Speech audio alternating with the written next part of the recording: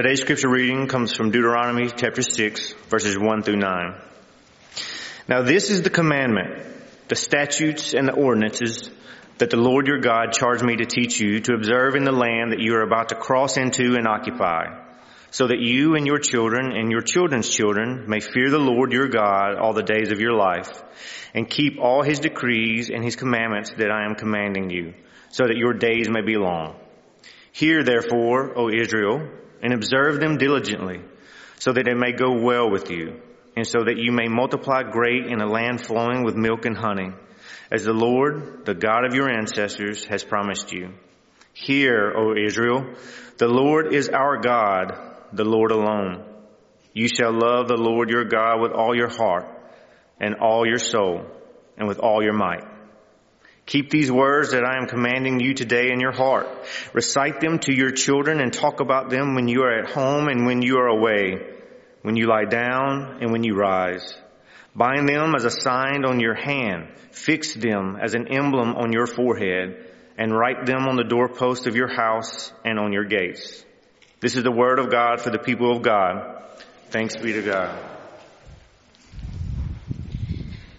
Thank you, Derek, for reading our scripture this morning. We are starting a new sermon series today. It's called Recalibrate. So I'm going to kick off the series a little bit and then invite our summer ministry intern to come and offer the message this morning. Have you ever been heading down 95 when you hear some odd noise? Clunk, clank, clang, thump.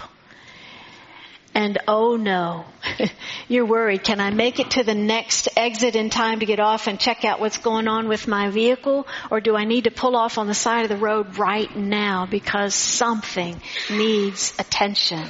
The wheels, the engine, we don't know what it is. We need a mechanic, and we need to get to an automotive shop. But when we take the vehicle to the automotive shop, it doesn't make the noise. It's like it's messing with you and knows somebody is listening and watching. But then on the way home, clunk, clank, clang, thump, all over again. Reality sets back in and we know something needs to change. But what? And how do we find out? We need a good mechanic. My grandfather was a good and gifted mechanic. And I was so proud of him. And he was known in the county where we lived as the person to call if you need help with your antique tractor engine. And he would go and stand beside those old antique tractors and just listen. And from listening to it, watching it, he would know what tweak was needed here, what tweak was needed there, and what needed to happen in order to adjust that 2-cylinder John Deere engine so it would purr and pop the way it's supposed to, with everything aligned and moving in the right direction. What about if we're not talking about a tractor engine or our vehicle out on 95? What if we're talking about our own lives and hearts? And something's off. Clunk, clank, clang, thump. With the start of a new school year, maybe we're realizing something in our own lives might need attention. A tweak here, a tweak there. As we try to balance and take care of life and work and faith and family and responsibilities and homes and vehicles and kids and chores and errands and bills and you name it. Sometimes we're just trying to hold it together like somebody else is watching, and when we're headed on the way home, reality sets in again. That's what this sermon series is about. Recalibrating.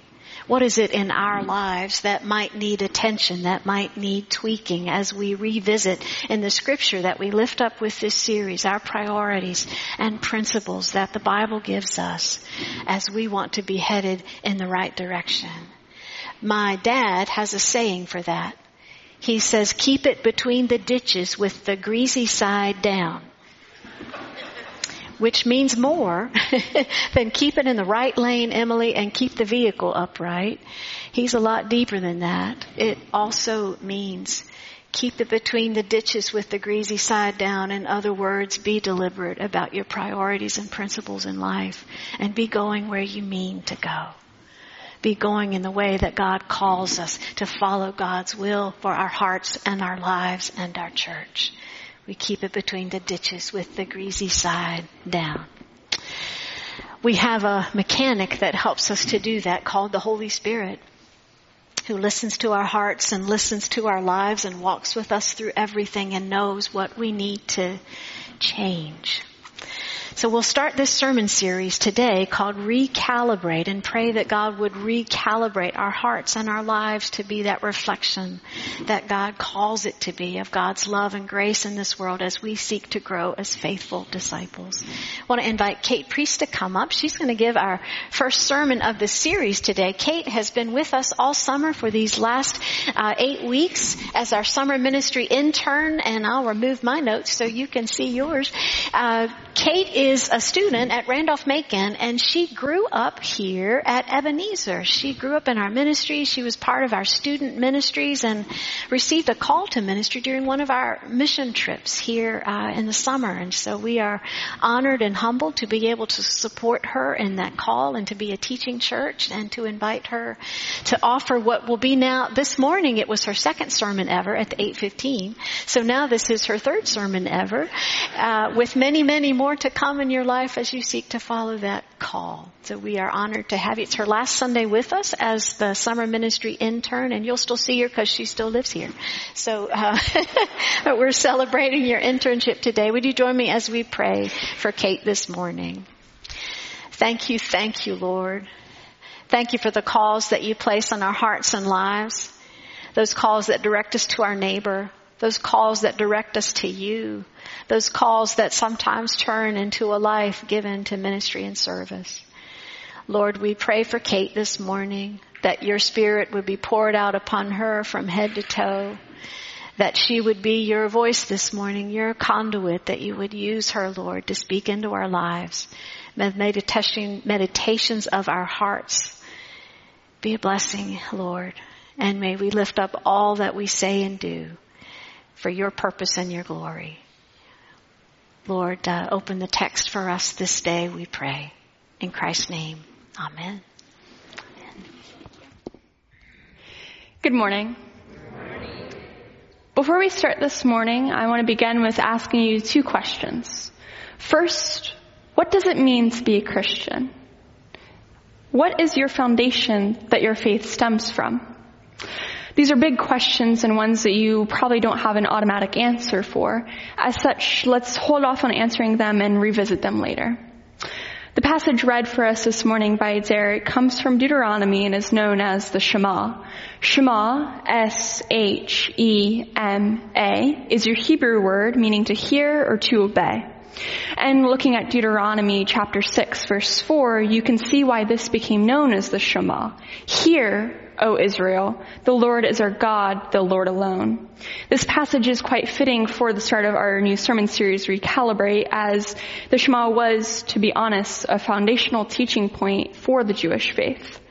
We can see this in the very first words of our passage. Now this is the commandment. Note the use of the singular noun here, the commandment. You see, Judaism was filled with rules upon rules. In fact, the Torah, which is Hebrew for the law, contains roughly 613 ordinances which are to be followed by the Jewish people.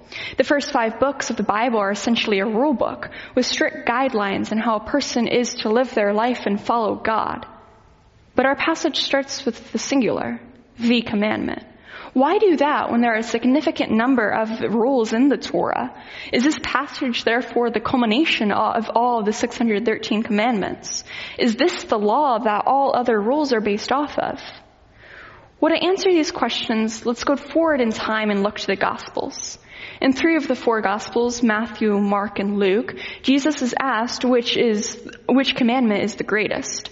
He replies by quoting the start of the Shema. You shall love the Lord your God with all your heart and with all your soul and with all your strength and with all your mind. Luke 10:27. Based on Jesus' words, the Shema truly is the commandment, the greatest out of all the rules in the Torah. This is the central idea of what it is to be Jewish and furthermore what it is to be a Christian. Everything about our faith should stem from this idea. This passage ought to be at the central point of our faith. We should go back to it as a foundation for why we do what we do. This should be what we build our life upon. This is what we should recalibrate everything around. Love the Lord your God with all your heart and with all your soul and with all your might. That sounds pretty simplistic. But how in the world do we accomplish that? How can we really recalibrate our lives around this?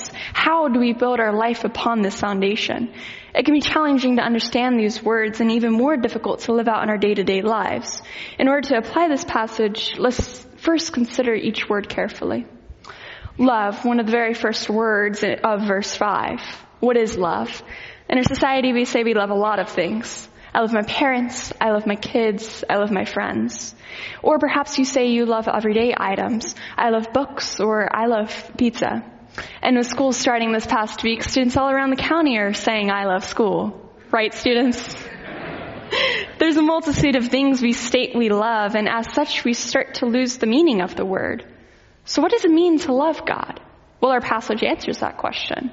It means to love God with all our heart and with all our soul and with all our might. Sounds very simple. But again, it begs the question, what does this mean? Love God with all our heart. This was believed in ancient times to be the location of intellect. With this understanding, we are called to love God with deep intellectual assent. This idea is pushed even further when, if you remember, Jesus added, love the Lord your God with all your mind when he quoted the Shema in the Gospels. Love God with our soul. At this time, there was no belief in a soul apart from the body. It was one and the same. As such, the word soul could be better translated from the Hebrew as life. Thus, we are called to love God with our whole life, with the core of our very being. Love God with all our might.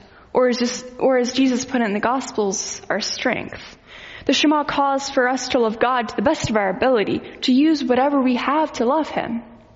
That sounds amazing, doesn't it? And again, quite simple to put into practice. Or is it? This is a love that escapes all understanding. It is a love that consumes our whole being, that demands everything and all that we are. A love that transcends all of the words we could ever use to describe our relationship with God. This love takes from us all that we are, our entire hearts, our entire minds, our entire souls, and our entire might. This is a beautiful love, a love that is reckless and never ending. This type of love described in the Shema implies that everything we do, everything we think about is all designed to be centered on God and God alone. But how do we do this? How do we love God with all our heart and with all our soul and with all our might? Let's look farther into the Shema. I invite you to look at the text with me. Verses 7 through 9 states, recite them to your children and talk about them when you're at home and when you're away, when you lie down and when you rise. Bind them as a sign in your hand, fix them as an emblem on your forehead, and write them on the doorpost of your house and on your gates. How do we put these verses into practice? Are we to take them literally or metaphorically? Looking at the Jewish faith tradition, we ought to take them literally. You see, they would bind text from the Torah on their hands and on their forehead. These bindings were called tefillin. Furthermore, they would place a small box containing text of scripture on their doorpost called mezuzah. Still today, this is practiced. Are we to do this then? Are we to literally bind scripture to ourselves and write it on our doors?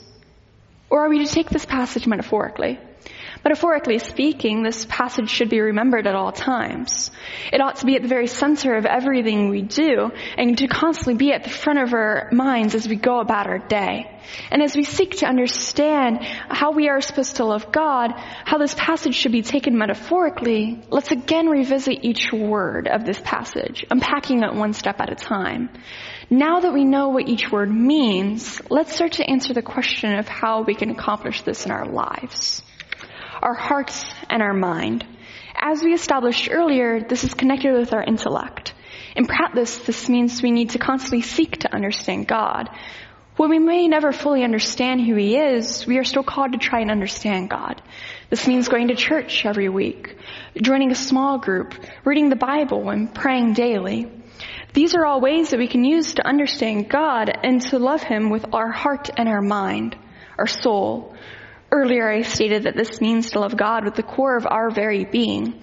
In practice, this means to follow the calling that God has placed on each and every one of our hearts, to follow the life we were made to follow. Our might or our strength. to love God to the best of our ability. This is a step off from loving God with our whole soul. Not only are we told to follow the calling God has placed on our hearts, but we are also to do it with everything we have and everything that we are. It's similar to the disciples being called to leave everything to follow Jesus. With all this in mind, let's recall my 2 questions from earlier. What does it mean to be a Christian? What is your foundation that your faith stems from? My first year of college was just this past year. By the end of my first 2 months there, I had found myself in a close-knit group consisting of 5 people. We spent a lot of time together, sharing meals, hanging out in each other's dorm rooms, and being there for each other. Even over the summer, we stayed in close contact while living in counties all across Virginia. The thing is, I'm the only Christian in the friend group. My other friends each had their own experience with the church, much of it negative. But that didn't deter any of us from being friends or from doing life together. Over the duration of the school year, my friends would comment on my strong sense of right and wrong and how much they could see that I cared for them. Even before I shared with them that I was a Christian, these were indicators for them of my faith. You see, it wasn't because I wore a cross every day or because I talked constantly about my faith with them that told them of my religious beliefs. What informed them of my identity as a Christian was my actions, the way I lived my life, and my morals. And these all stem from the fact that I love God with all my heart, with all my soul, with all my might. Because of my love for God, I shape my values and morals with those from the Bible. I seek Him with all that I have, following the calling that God has placed on my heart, a calling that has led me to be here at this very moment. Because I love God, I feel compelled to love God's children. And that shows itself in how I care for my friends, in how I behave with them, in how I carry myself around them. For me, to be a Christian means to fulfill what Jesus called the greatest commandment to the best of my ability. The foundation of my faith, the central idea that it stems from, is to love God with all my heart, soul, and might. Everything that I do, everything that I believe is built from this foundation. So with that, I turn my questions back onto you. What does it mean to be a Christian? What is your foundation that your faith stems from? Is your foundation the Shema? If it is, then how do you love the Lord your God with all your heart and with all your soul and with all your might? How do you seek to understand God in your day-to-day life? What is it that God is calling you to do? How are you following that calling in your faith journey? To answer these questions, I offer up 4 faith practices to examine. First, community. Who are you experiencing life with? Are you a part of a small group? Who are you pouring into and who is pouring into you? Next, prayer. Are you praying consistently? A couple weeks ago, Pastor Jeff had encouraged us to pray 3 times a day. How are you doing with this? See, praying daily helps to build our relationship with God, helping us to understand God better. The third practice is service to others. Who are you serving? Are you effectively using the gifts and talents that God has given you to help those in need? Lastly, Scripture. Different than prayer, reading the Bible helps us to understand God more clearly. Are you reading the Bible? How are you using God's Word to follow Him more faithfully? By using these 4 different areas, we can figure out how to use the Shema as a foundational point for our faith and furthermore our lives. As we continue our series, Recalibrate, in the next few weeks, I encourage you to take the time to take a step back and reevaluate the foundation for your faith. Using the 4 areas I talked about, community, prayer, service, and Scripture, learn how to make the Shema the central point for your faith. Seek to understand God with all your heart. Discern where God is calling you to go and what God is calling you to do with all your soul, and follow that calling with all your might. This, church, is how we love the Lord our God with all our heart, with all our soul, and with all our might. Amen and amen.